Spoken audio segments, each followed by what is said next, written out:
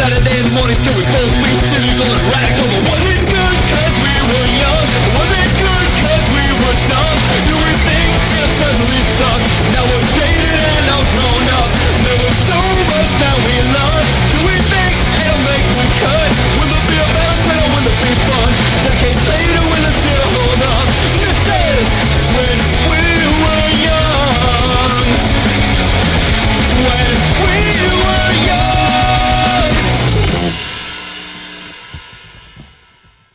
So that will take us into Teenage Mutant Ninja Turtles 2, The Secret of the Ooze, released March 22nd, 1991, less than 1 year after the first movie. It was again written by Todd W. Langen. This time it was directed by Michael Pressman, who's primarily a TV director. It stars virtually no humans that we saw in the first film.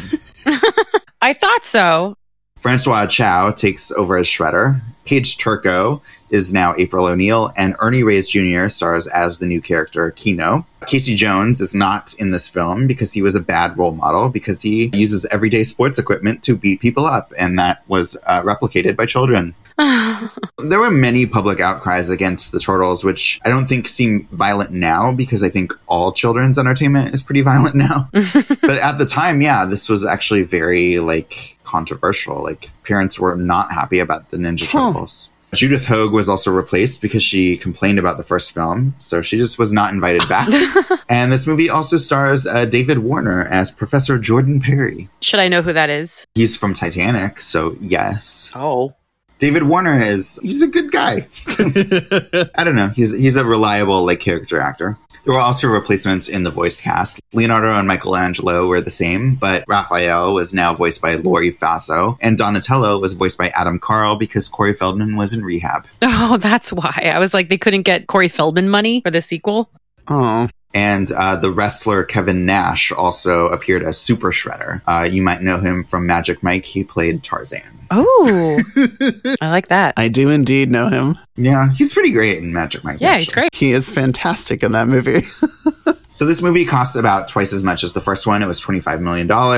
Worldwide, it made $78.7 million, so quite a bit less than the first one, but still a decent hit. It was slightly less well-reviewed than the first one as well. Dave Kerr of the Chicago Tribune said, "This is fertile metaphorical territory, staked with references to childhood psychology, quite as knowing and sophisticated as those of the classic Disney features. The Turtles play on the adolescent boy's sense of awkward difference, of fitting in neither with kids nor adults, and of sitting on a powder keg of nervous, antsy energy that can be turned toward either anarchy or idealism." These are too many big words to describe what this is. Honestly.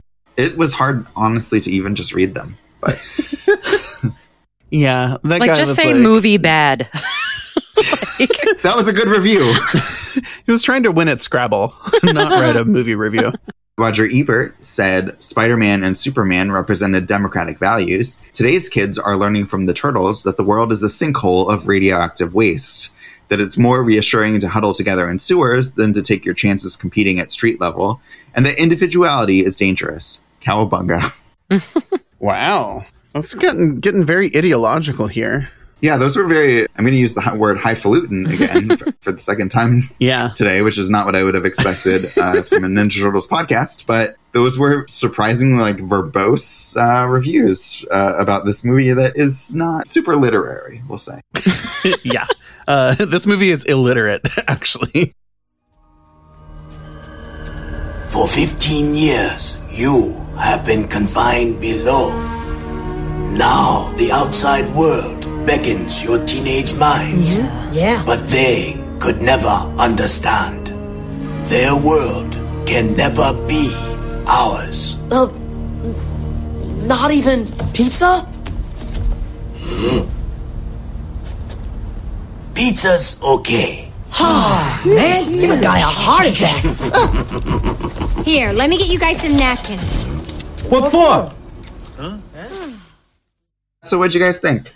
I just want to begin because of the very beginning of this movie. TMNT 2 begins with an almost documentary style expose of New York City's renowned and bustling nightlife, which, as we all know, consists solely of eating pizza. I kind of like that was the language of New York is eating pizza. I loved it so much. Every single person whose face is in focus for the first 2 minutes of this movie is eating pizza.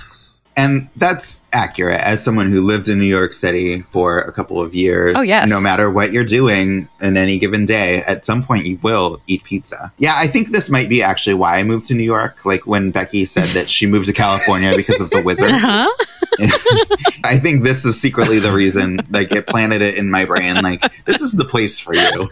Did you go to New York seeking the ooze? Yes, the secret of the ooze is actually just like very melty pizza. Oh, God. Just gonna note one other thing here. Really, there's not much of a pretense of a real plot or characters in any of these movies. This one is not really an exception. But the pizza delivery guy, who's like one of the main characters in this movie, it's such a fucking dweeb watching it now. And he's like so mean to girls on the street and stuff. But I realized when I was watching this that he was one of the first crushes I had when I was Oh my a kid. God, really? What? I love it. First guy crushes or first crushes ever? First guy crushes, because like I remembered him so clearly from like even watching this movie in the theater. Wow. And it wasn't until I like rewatched this movie now and I'm like why did he stand out so much? Oh, I just really thought he was cute. So basically what you're telling me is you guys were all slimed. It wasn't slime. It was ooze. And there's more of it out there. Yeah. Where? Well, we're not sure. See, there's this sort of clan of ninja thieves, a really secret group that call themselves The Foot? Huh? You've heard of them? Yeah, well, the word is out on the street that these guys are looking for anybody they can find with martial arts talent, especially teenagers. Yeah, this character, when I was thinking back on this movie, like as an adult before I rewatched it, I like had no memory. Like I would never have like mentioned this character again. But then as soon as he popped up, I was like, oh yeah, that guy. Like I actually thought it was a pretty smart move to like include a teenager, like a real human teenager in this, because it's a relatable character for a pizza kids. Delivery driver. I mean, Yeah. pizza delivery driver makes sense for how he could, meet up with the turtles. And also, like, it's kind of nice that there's like a genuine like Asian character in this movie. That too. Like I realized like one genuine Asian. like he was one of few Asian American characters that I ever saw in movies growing up. Yeah, and like if this movie is gonna like appropriate so much Asian culture, like it's nice to have an actual like Asian American who seems like a normal human being and not like an evil like warlord or whatever. So yeah, I mean, right. I think it was good. Speaking of crushes, April O'Neil was recast, and I was very pleased as a 6-year-old. This is hashtag Chris's April O'Neil. Chris's Crushes, the podcast. Chris's crushes. My note is in capitals. It is Hot April. Hot April in the city. Paige Turco is definitely my April O'Neil. I still look at her. She's like more like Paige Turner. She is beautiful. She is everything I wanted in a generic personality-less TV reporter. But I think she just like embodies like the right spirit of it. Like she's just like she like walks in when the turtles are all there. She like knows all their personalities. Like she's like the cool female BFF. Like it's not quite as weird. I don't feel like they're as horny for her in this movie. I feel like they got it right with this April. And I have to say, well done, filmmakers on. They don't look that different to me. What? They really don't look all that different. No. I'm sorry, Chris. I mean, I knew I'm it was a sorry, different Chris. person, but like it didn't seem like it was like so far Night in and a different day, direction. Becky. Night and day. I don't see it. Oh my God. Well, as a 5 to 6-year-old, I could not disagree with you more. Well, my thoughts on this movie are Chris sent us a big list of like turtle toys and like the comic book and like extra stuff to look at. After watching the first movie, I watched the MC Hammer music video that accompanied the first movie. and I went into an MC Hammer wormhole watching it. The Hammer Zone? I was fascinated by MC Hammer and just his whole thing. And I was like, he's an actually really good dancer. And like, then I watched the You Can't Touch This video and I was like, this song holds up. And I was like, can we just talk about MC Hammer? And like, I want to hear about MC Hammer's story. And I don't want to spend any more time on the Turtles. And I had to watch the second movie still. And I was so sad. But what about Vanilla Ice? Well, I don't think he's anywhere near as talented as MC Hammer, but that is a whole other podcast. This movie is garbage. I hated it twice as much.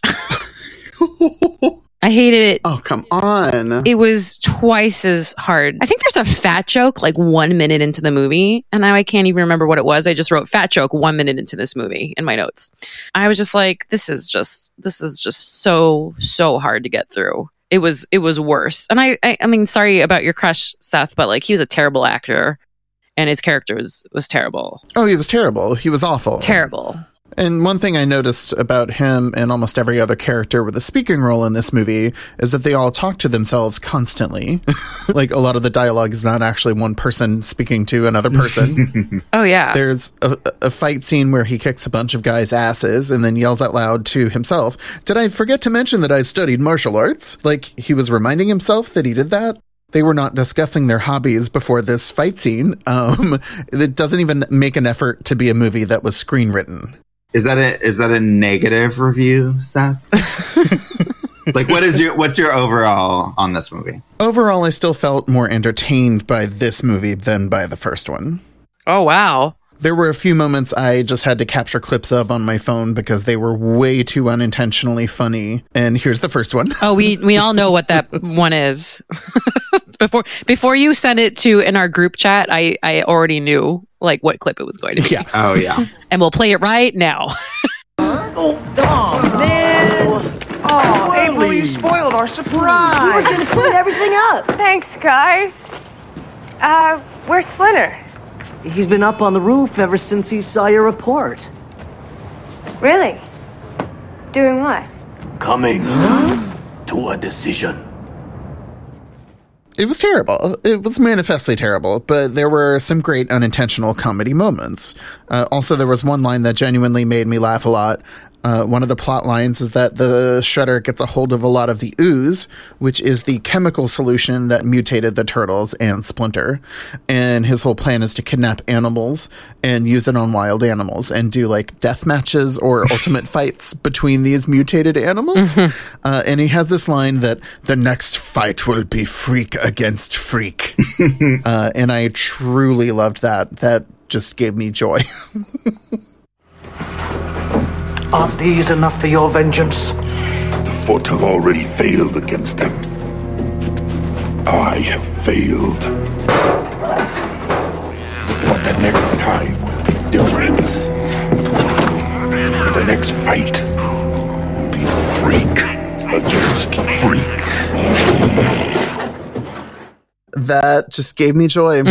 He also shouts, "Babies! They're babies!" which I also appreciated. Yes, come forward. Attack me if you will. When it is over, you will call me master.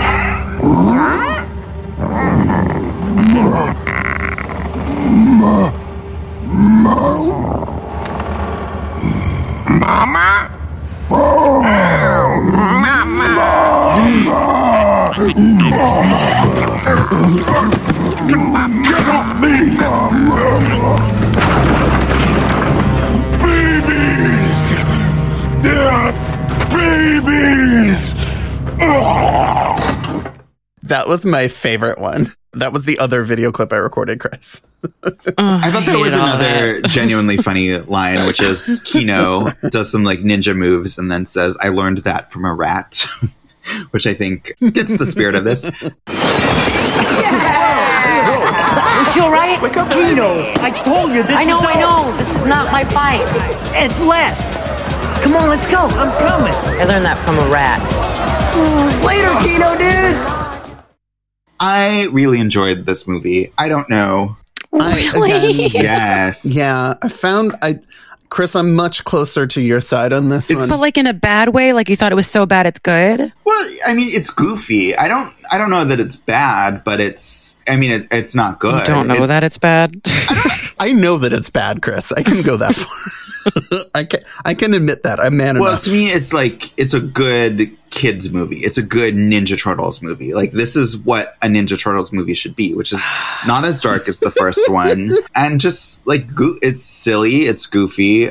I don't know that I would enjoy it, like, without any context, like, now. But, like, to me, like, this was, like you guys have described, watching Back to the Future or Gremlins as like a fun watch because you liked it when you were kids. And to me, like, I know that I watched this many more times than the first one when I was a kid because like this was just so much lighter. I did too. And much more fun to watch. So, and it also reminded me kind of the better parts of like the Joel Schumacher Batman movies, which are like bad, but like they have very watchable. There are better parts?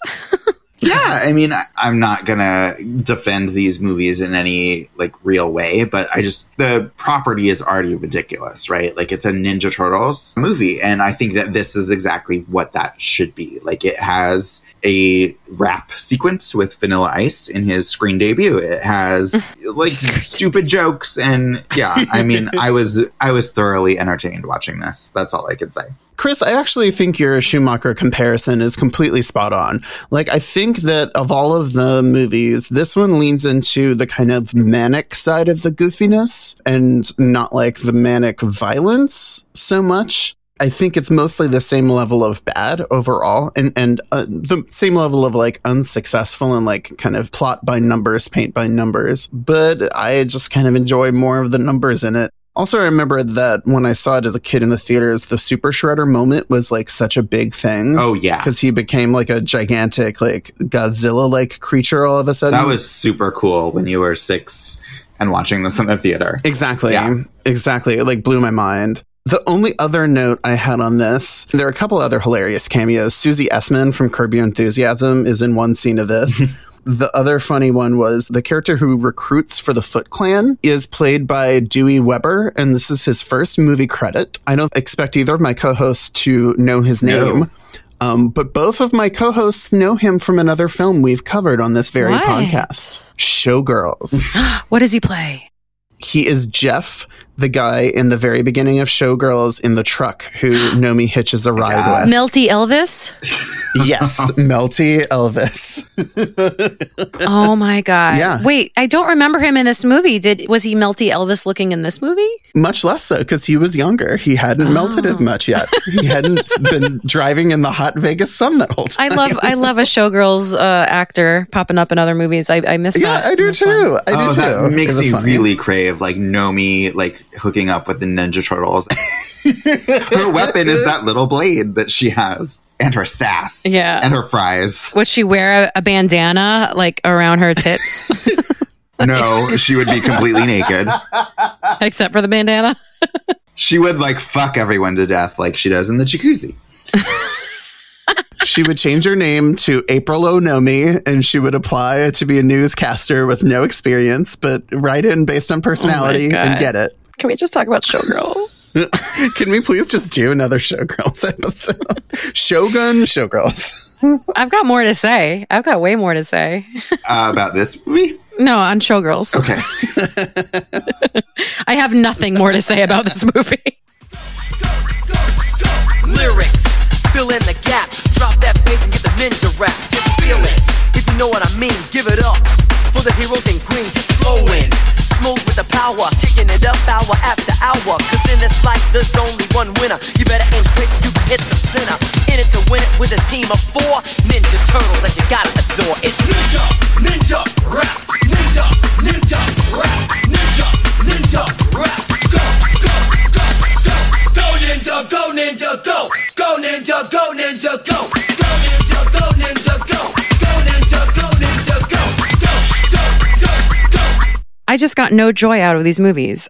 I don't know. I think you got to be in a certain frame of mind maybe to enjoy and I just got nothing out of these movies. Becky, why can't you be a 6-year-old boy? I just can't.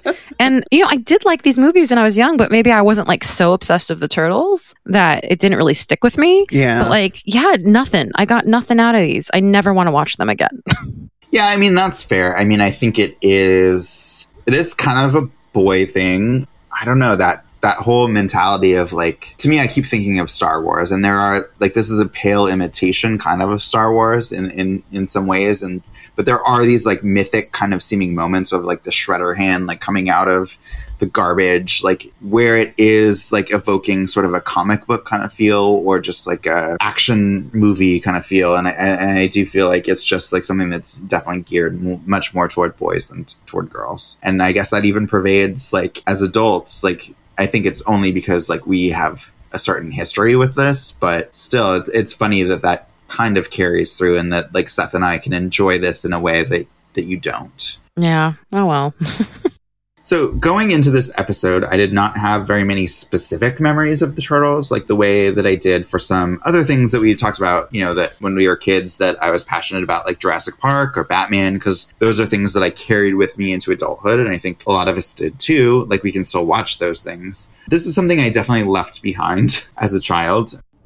Probably rightfully, but a lot like the video games episode, back then I mentioned that there was all this information locked in my brain that I didn't realize was still there until we started looking at those video games, and I was like, oh, I know where the hidden things are. And that's how I felt about Ninja Turtles too, is that when I was going back and researching this, I remembered everything, but it was all stuff that I would never have thought about again unless we had done this topic. And again, I'm sort of mad that my brain space is taken up with that, because I could use that to remember other things. Yeah, seriously, that's a feeling I have a lot when we get together to make the shows. I'm why do I actually remember this? And could I have ever written that over in my brain space? Yeah, and so the weird thing about Ninja Turtles is that these movies, I did remember certain things, and certain things felt iconic, but what I really, when I was researching this topic, what really, hit me on this nostalgic level was not, the actual stuff, but it was the toys and the merch and all of this, just, the phenomenon in general. It's honestly nuts, I think, how much the Ninja Turtles dominated pop culture for kids in the 90s, to the extent that I think Disney does now. It was everything. I can't think of another property that has been quite this pervasive. Maybe Star Wars, which we kind of missed because we were a little bit old for that. But I didn't miss it. Well, I mean, it was still there, but the first wave of it, I think, was even bigger than we experienced. But I to me at least, I saw a lot more Ninja Turtle stuff than Star Wars stuff. So I sent you guys a bunch of the toys. I had pretty much every single toy that I sent you guys, which I would never again. What? I would not have thought of any of those toys again, but I kept clicking through them. There was 300 toys. Yeah, I know. It's shocking. What? There's a list of the 20 raddest Teenage Mutant Ninja Turtle figures, and I had all 20 of them. It is insane. Oh my God. Wow. Get out of the way, bad dudes! It's the Turtles Party Wagon. The wacky attack band means good times for the green guys and hard knocks for the foot, especially with the tenderizer. Yeah, and it's a big hit everywhere we go. And look, here comes the Turtle Cycle with its working handlebar slingshot and armored sidecar. It'll drive Shredder crazy. Yeah, let's step on it. Teenage Mutant Ninja Turtles. Vehicles and figures each sold separately from Playmates. I was looking through that list, and these are the ones I thought were very funny because they were the lesser known TMNT villains. Napoleon Bonafrog. Had it. Ray Fillet, which was a fish. Had it. I remember the fish. And Scumbug. Yeah, I think I had that too. I would need visual confirmation. And there was literally one female character. One female character toy. Besides April or just April? No, just April. I think there's maybe one from the third movie because there's a female character in that. I don't know. I looked through this list and it just made me mad. I mean, maybe it's a different world now. And, I think there are Ninja Turtle shows on right now. Maybe they do have female villains or just more female characters, but there's no reason they can't have a female character. Well, at some point they did add a female Ninja Turtle and they named her Venus de Milo. But that irritated me. So not a painter. Oh, God. No, she is a statue, which I think is very sexist. Yeah. She's an object. Yeah, exactly. Yeah, she's an object. Yeah, literally. An object with Like, no I get what they're arms. going for, like around the same time period, but yeah, not. I mean, it was probably hard to like find like a female artist in the Italian Renaissance because obviously it was like very male dominated, but still, like, I feel like They couldn't call her O'Keefe. Frida. Frida. Yeah. It doesn't have to be here. I put female painter Renaissance. She could have been named Gentileschi Fontana. Just the famous trips off the tongue, that one. The famous Anguissiola. I think we're discovering why they went with Venus de Milo. Yeah, so I looked through the toys. Some of the toys that I found were a punk rock Donatello, a beachcomber Michelangelo, a cop Leonardo called Make My Day Leo, a clown Michelangelo, oh my God, Michelangelo in a sombrero, cave woman April O'Neil, a Civil War era Yankee soldier Raphael, a line of military turtles, a line of Universal Monster Turtles, a line of Star Trek crossover turtles, a sewer playset, the Party Wagon, a blimp, the Technodrome, an assault vehicle that shot pizzas, mutant ducks, bulls, geckos, moles, stingrays, worms, and many of these are selling for like thousands of dollars now, which I had most of these toys, and that makes me kind of upset. Wow. What was the name of the van? The Party Wagon. Yeah, I had the van. I had the Party Wagon, not the Pussy Wagon. I mean, what's the difference, really? I did not have hundreds of toys, but I definitely had a complete set of each of the turtles. I had like Usagi Yojimbo, who was like a mutated rabbit ninja. Oh yeah, I had that. And I had some of the bad guys. I never had Krang, but I always wanted Krang because that action figure was like extra tall. It was like a foot tall. Krang is kind of my favorite character, I think, of this whole thing. He is just so fucking disgusting. weird. Gross. I needed to look up what this Venus de Milo character looked like, because I've never heard of it before. She has human breasts. Yeah. She's a turtle. What? They lay eggs. Why does she have human breasts? That's all.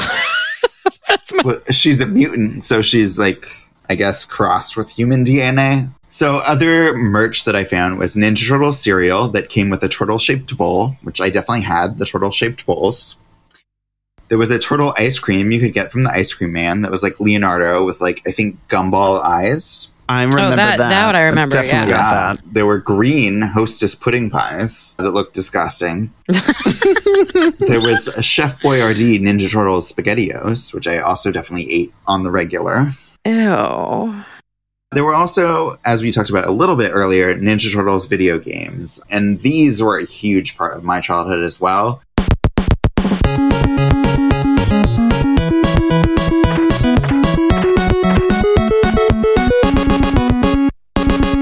The original game from 1989, where you're looking down kind of from above and you switch between playing the different turtles. I think that was the one that Mike was very upset about. I don't remember being quite so upset. If you go on YouTube, there's like this, if you do like Ninja Turtle game fail or something, and he walks through why it's impossible to play. Like there's literally it's like so badly programmed. You can't beat it. Like you can't, there's parts where like you can't jump over, like there's a hole and you keep falling over and over. And then he realized you could just walk across it.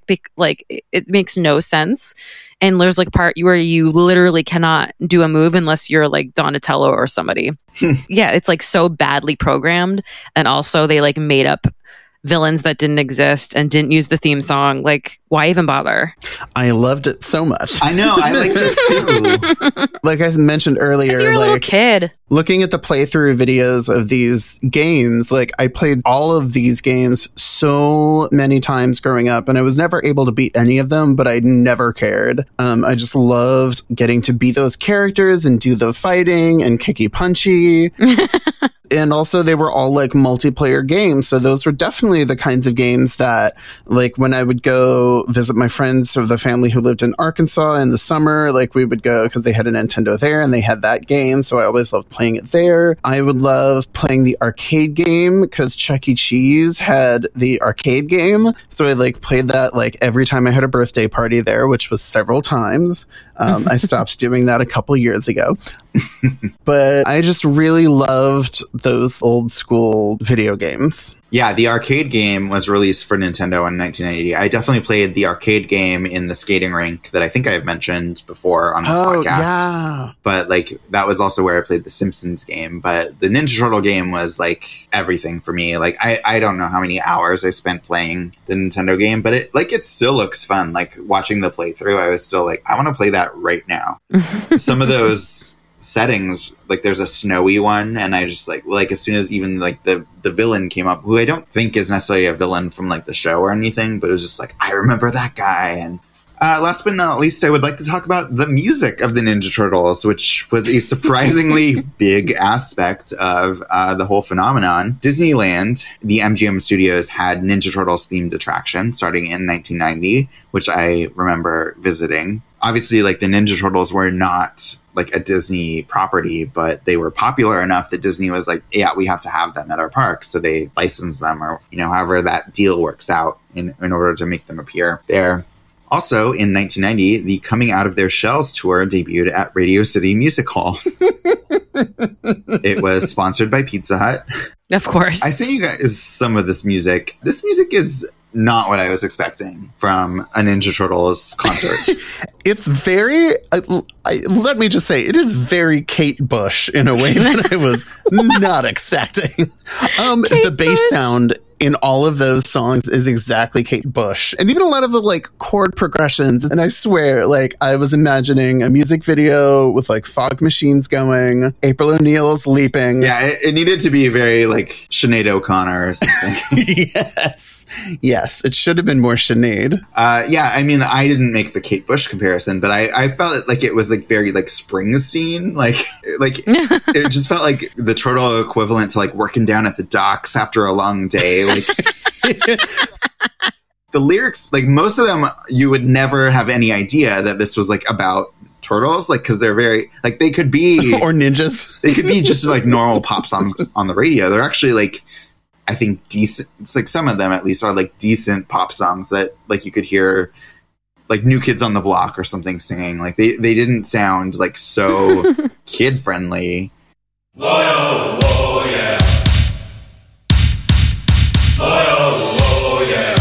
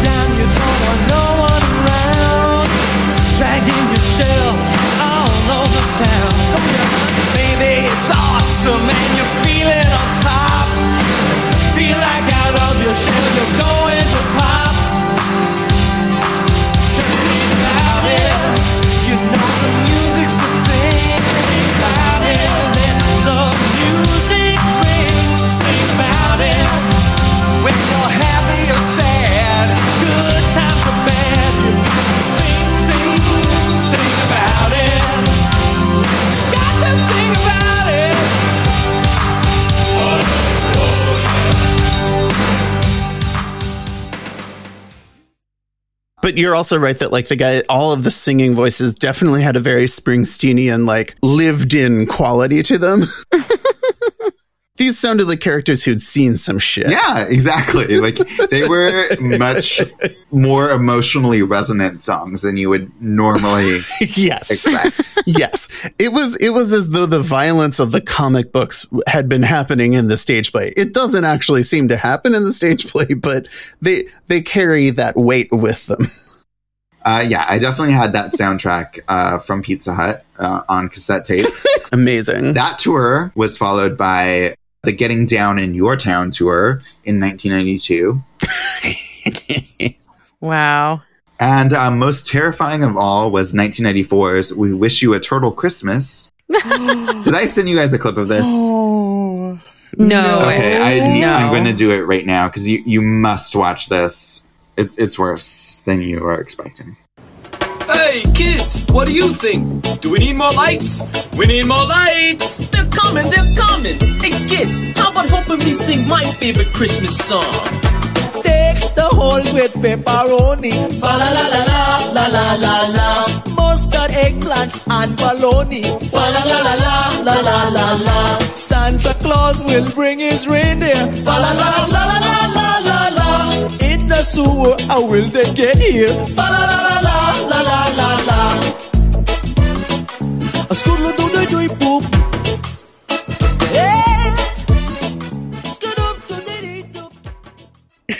I don't want to watch this anymore. I'm gonna have nightmares. Oh my god, this music. Reggae.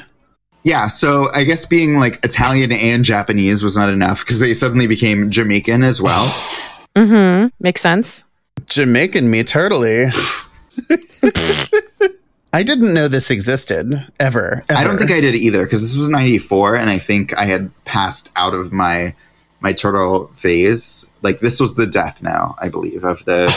Also, the suits that they're wearing make it look like they are Ninja Turtle action figures come to life, not that they are Ninja Turtles. Yeah, they're gross. They have like the articulations of their body parts. It is very jarring. Everything about it is very wrong.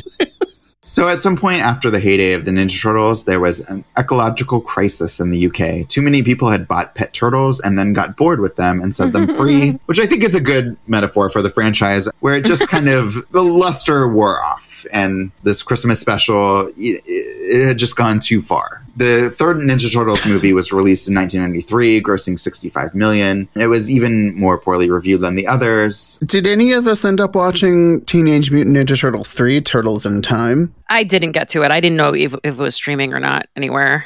No, I didn't watch it. This is the worst rescue I've ever had. I think I swallowed a frog. I hope it wasn't an ancestor. New Line Cinema presents a Legorama. Shwee! The 4 greatest turtles. Hey, all right. It's not just a job, it's an adventure. Ever to go down in history. It's just your ordinary time travel equal mass displacement kind of thing. Kids. Teenage Mutant Ninja Turtles 3. Help, I'm a turtle and I can't get up. I definitely watched the movie growing up. They go back in time, Turtles in Time. I'll just give you the briefest thing. It is Back to the Future 3. It is, but like Japan, right? Back to the Future, yeah, but it just in samurai times in Japan during some period of time that seems like the late 1800s, but also more ancient. But also, there's a British mercenary band of thieves, and they have rifles. The soundtrack even sounds Western. There's like a Clint Eastwood joke or two, and again, it's just rife with decades-old pop culture references. So it was clearly like one of those things that was trying to simultaneously appeal to the children they wanted to pitch toys to and the adults who were going to take them to the movie. That's funny because I actually made that comparison just in my own mind as well, that it seemed very Back to the Future 3 of like, we've got the first 2 movies and now we're kind of out of ideas, so let's go way back in time to like a somewhat familiar time period, but just do like our shtick back then instead. Yeah, no, that's literally it. Like, even at this point, like, I know that I saw this movie in theaters, but at the time, like, I wasn't quite as into it. Like, I don't think I ever bought it on video or anything. Like, kids just kind of grew out of it. But the Turtles did not go away. There are still comics and cartoons. There was a 2007 computer animated film featuring the voices of Chris Evans as Casey Jones and Sarah Michelle Gellar as April O'Neil, which, oh lordy, in theory is, you know, some sort of like weird confluence of all of the things that I love. But again, yeah. But, you know, it just came at the wrong time. Like I tried watching some of this movie and I was like, you know, I'm good. I don't need it that badly. Wow. You pass on SMG content?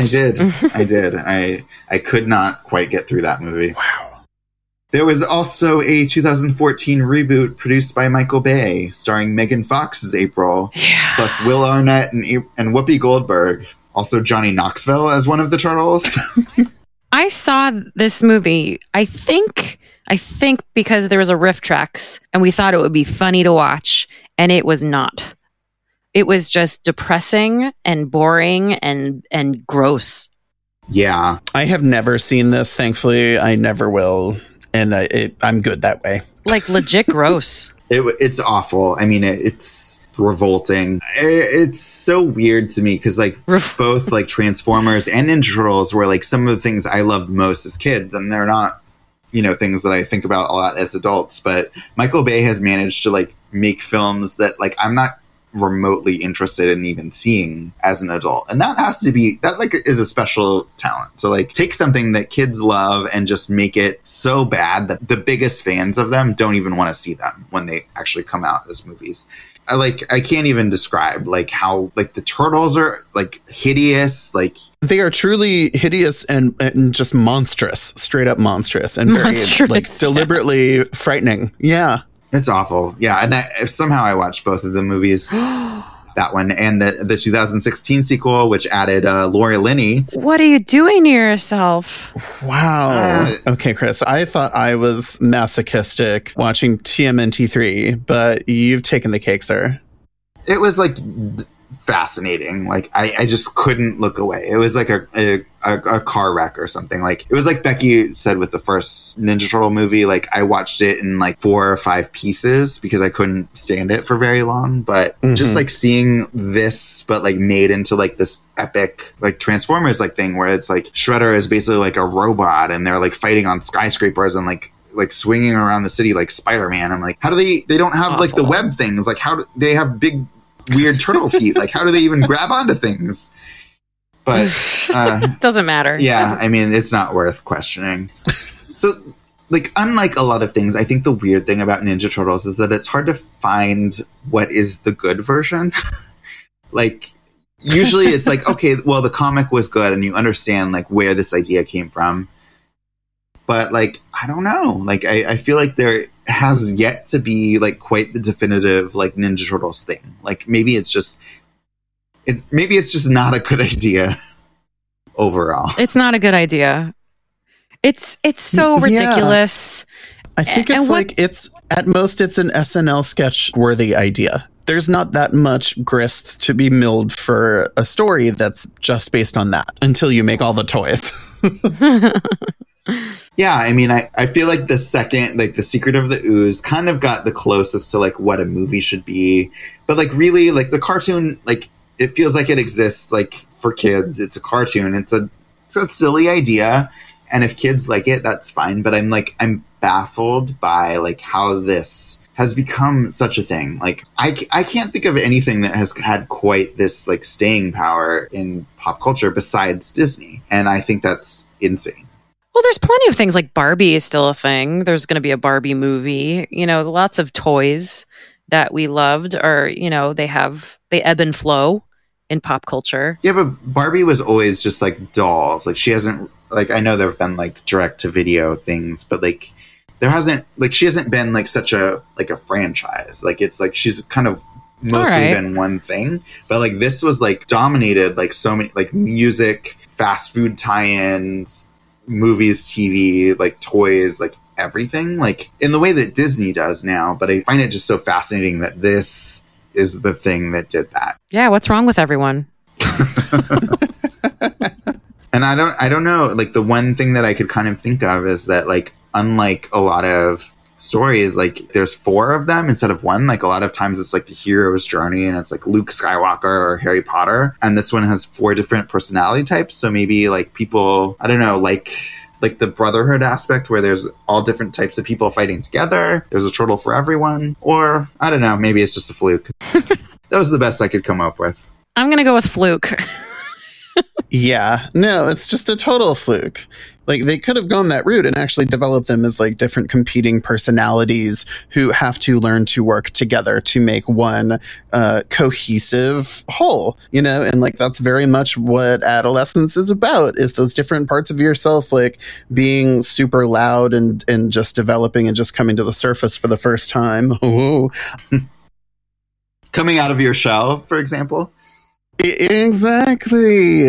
If they did a dark, gritty reboot, it is a thing that could potentially work and could sustain a movie or a franchise to some degree. It would just have to be A, actually funny, and B, like not the Michael Bay, everything blowing up, fascist insanity world. There would have to be actual like cleverness to it, an actual story, and you know they would actually have to develop those turtles as different characters and not just like pieces on the game board. Yeah, I really felt like they were struggling to like insert those personalities instead of like using them as story material. Like Leonardo is supposed to be the leader, but I was like, but why? Like, I want to see his resume. Like, what about him makes him a leader? Like, he doesn't like it's just sort of in name only, you know. It's not like they're actually like deeply ingrained, and in a lot of like the stuff, like it feels like they all kind of have the same personality with like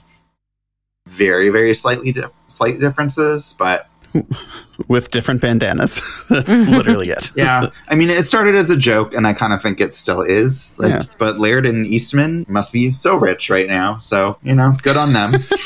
Good on them. Hope they're doing super well during all of this. So I think that concludes our Turtle Talk. Very much so. Hopefully you got everything out that you needed to say. And we will talk about another equally fascinating property, because we recently held a Space Jam watch party. A Space Jam jam. Yeah. It was our first Netflix watch party, so thank you to those that showed up to party with us. Everybody get up, it's time to slam now. We got the real jam going down. Welcome to the Space Jam. Here's your chance, do your dance at the Space Jam. Alright.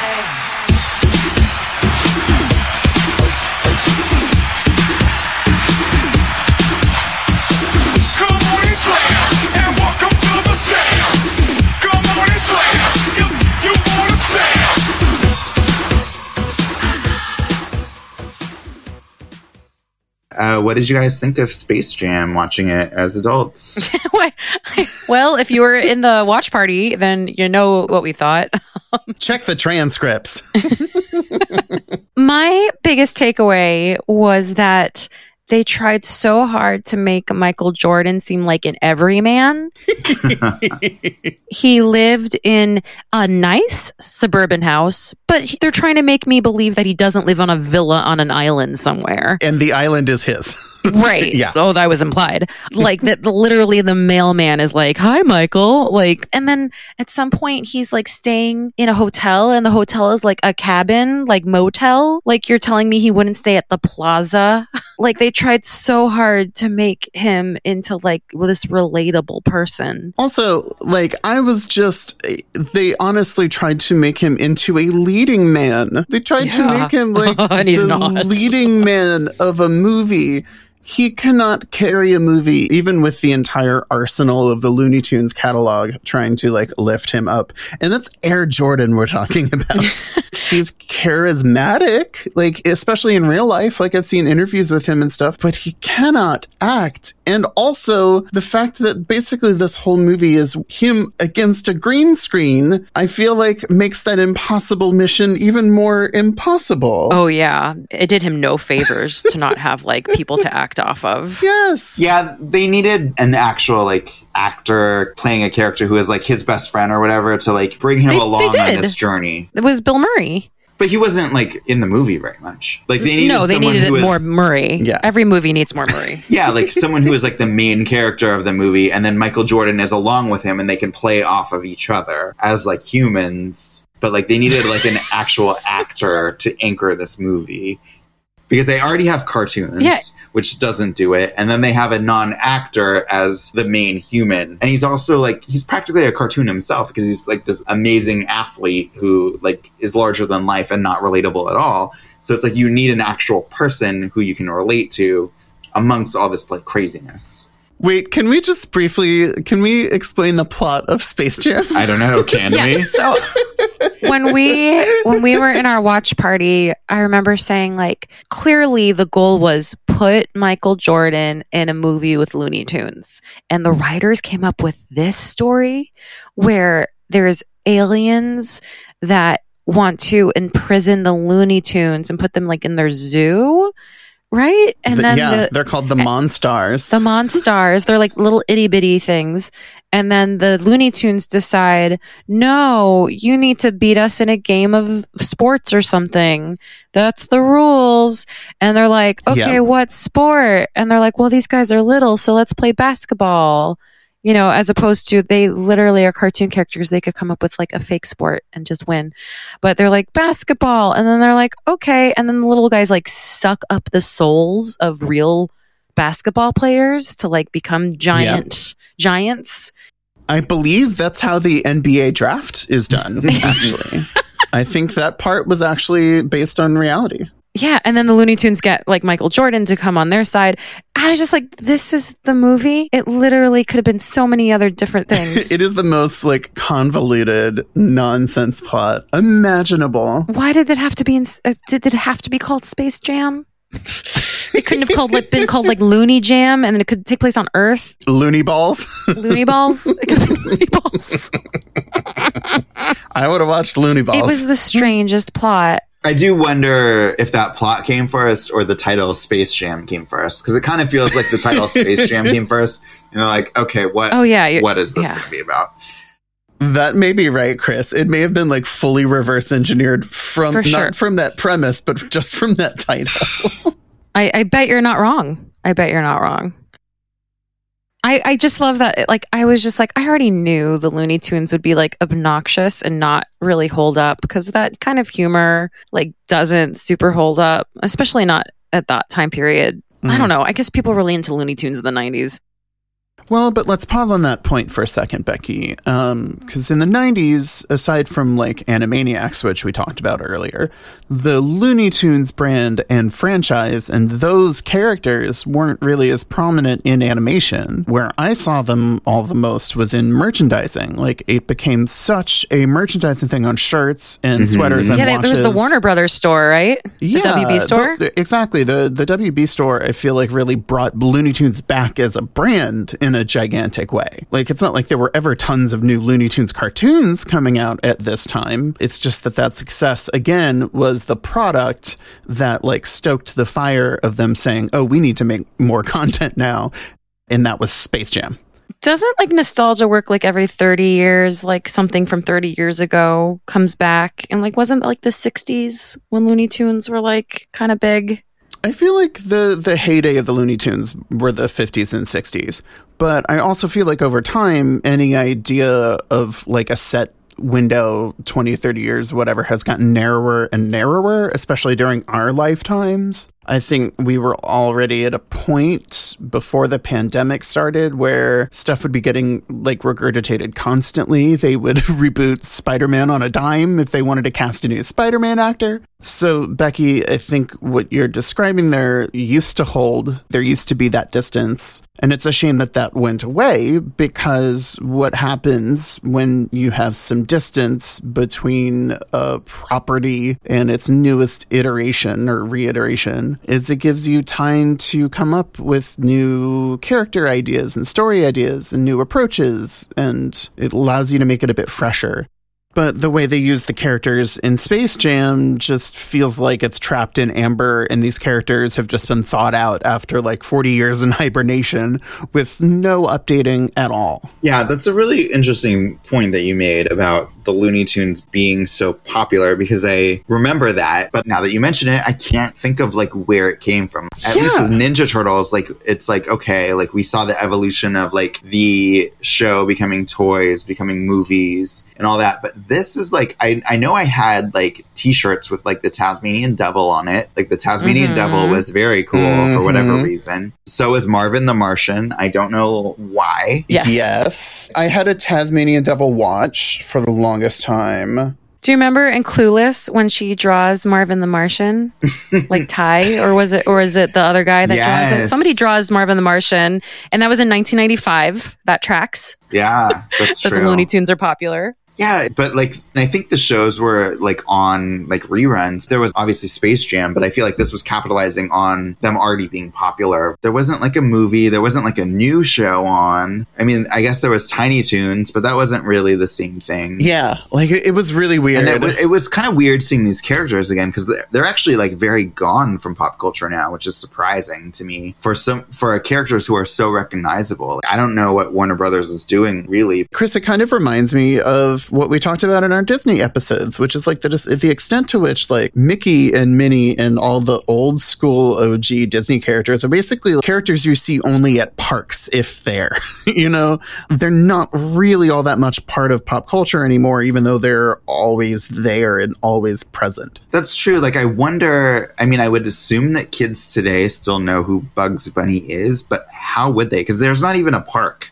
I mean, I know that they're kind of associated with Six Flags, but I don't think, like, it's not nearly to the extent that, like, Mickey Mouse is associated with Disneyland. So how on earth would kids even know who these characters are? But I feel like they kind of do. Or maybe they don't. I don't know. Maybe they don't at all now. You know, I would totally not be surprised if they just, like, disappeared entirely. Like, I still associate Bugs Bunny with, like, Casablanca jokes, which is... Right. So weird. Like not being cool. Like not being cool at all. Being very square. Yeah. Yeah, it was like the thing that, like, I think we talked about this, like, introduced us to, like, classic movies. And, like, that's where I was first exposed to, like, Humphrey Bogart and things like that, like, decades before I, like, actually watched any of those movies. But yeah, I mean, I don't know what relevance they have now. And watching them in Space Jam was kind of like, oh, is that Daffy Duck's personality? Like, there was a lot less personality to most of these characters than I would have thought. It was kind of a mishmash of just, like, crazy characters to me. Like, I didn't really, like, come to it and say, like, oh, Bugs Bunny, like, he's the one who does this. It was just kind of like zaniness. Yeah, and it really, the comedy of it is all structured in a way that feels very much like the modern CGI animated movies of, like, the Shrek caliber, you know? It all feels completely written by committee. It feels like a lot of just random jokes got thrown together and, like, maybe some got ad-libbed and then additionally animated in. Like, it just feels like very much a hodgepodge of zaniness, I think is the best word to describe it. Chris, I think you're right. Yeah, it kind of made me sad. Like, I would have thought that there was more to these characters. Yeah.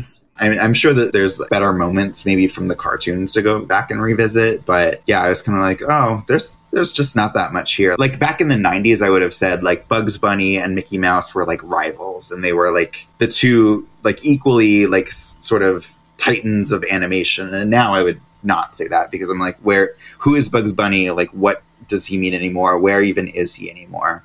Like, that whole side of things has just kind of died. We're calling you out, Bugs Bunny. Where even are you? Your move, Bugs. Well, there's going to be a new Space Jam movie called Space Jam: A New Legacy. I mean, who knows if it'll actually come out next year, but it's slated for next year, starring LeBron James. None of that sounds remotely relevant. Looney Balls. That's what it should be called. It should be called Looney Balls. It really should be called Looney Balls. Not to toot my own balls here. So this is mostly a question for Becky, but Space Jam or Ninja Turtles? Ooh. I really hated Space Jam. I think that's her answer. It's just that's my answer. That's my answer. You have to choose one of them. You can make one of them go away forever. Which one is it? Oh, well, how all of the Ninja Turtle movies go away? That's a lot of movies in one fell swoop. Okay, Thanos. This is a really tough call, so I want to make it clear I hate all of these movies. I believe that much is clear. I think I'll get rid of Space Jam.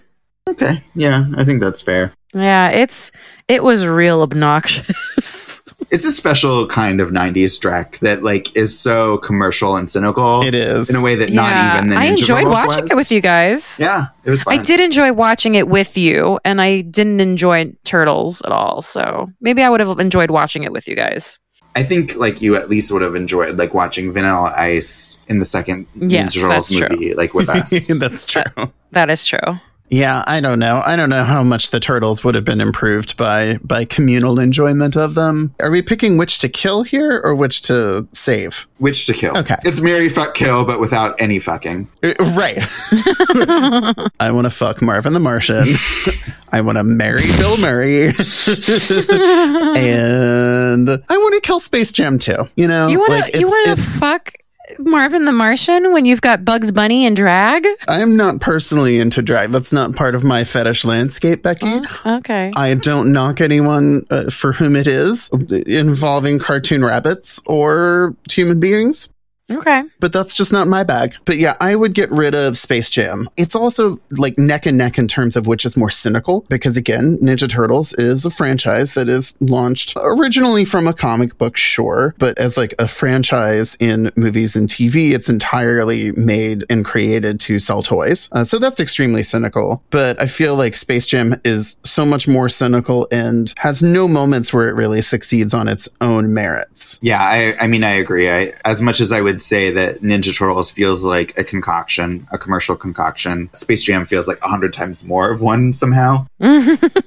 Yeah. So I'm going to kill the first April O'Neil, marry the second April O'Neil, and fuck a three-way with Shredder and Tasmanian Devil. Oh my goodness. This got R-rated. Yeah. These kids' movies that we're talking about. And no one wants to fuck the female Bugs Bunny thing that they inserted into Space Jam. I guess not. What was her name? It should have been Jessica Rabbit, but it wasn't. Was it also Venus de Milo? I don't think there was a name. She didn't deserve a name. And that's all the time we have to spend in the sewer on this episode of When We Were Young. And on our next episode, the truth is out there, as your When We Were Young hosts revisit the... Oh, what was that? Seth, you cut out there. Yeah, no, I heard that. That's weird. The truth is not out there. The aliens are stopping you from talking about them. It's true, the government is obstructing our airwaves, making it more difficult for us to get our message out. We will be revisiting the groundbreaking Fox primetime TV series, The X-Files, starring Gillian Anderson, my forever boo, and David Duchovny, my other forever boo. We're going to have to fight for him because he's my forever boo. And the cigarette smoking man is my forever boo. So I think I get him all to myself. The When We Were Young podcast is a production of the MFP Studio in Los Angeles, California. If you've enjoyed this experience, please subscribe to us on Apple Podcasts, Google Podcasts, or wherever you get your podcast product. Leave us a 5-star review on Apple Podcasts, wherever you are in the world, and we will read your reviews on our very show. It might be a year later, but whatever.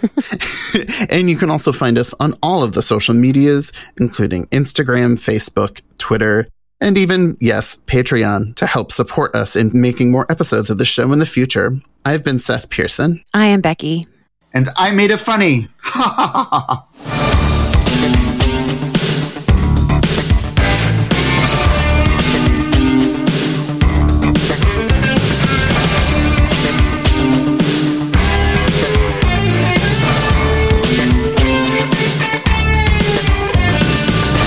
up in a glass bowl with camellias, lizards,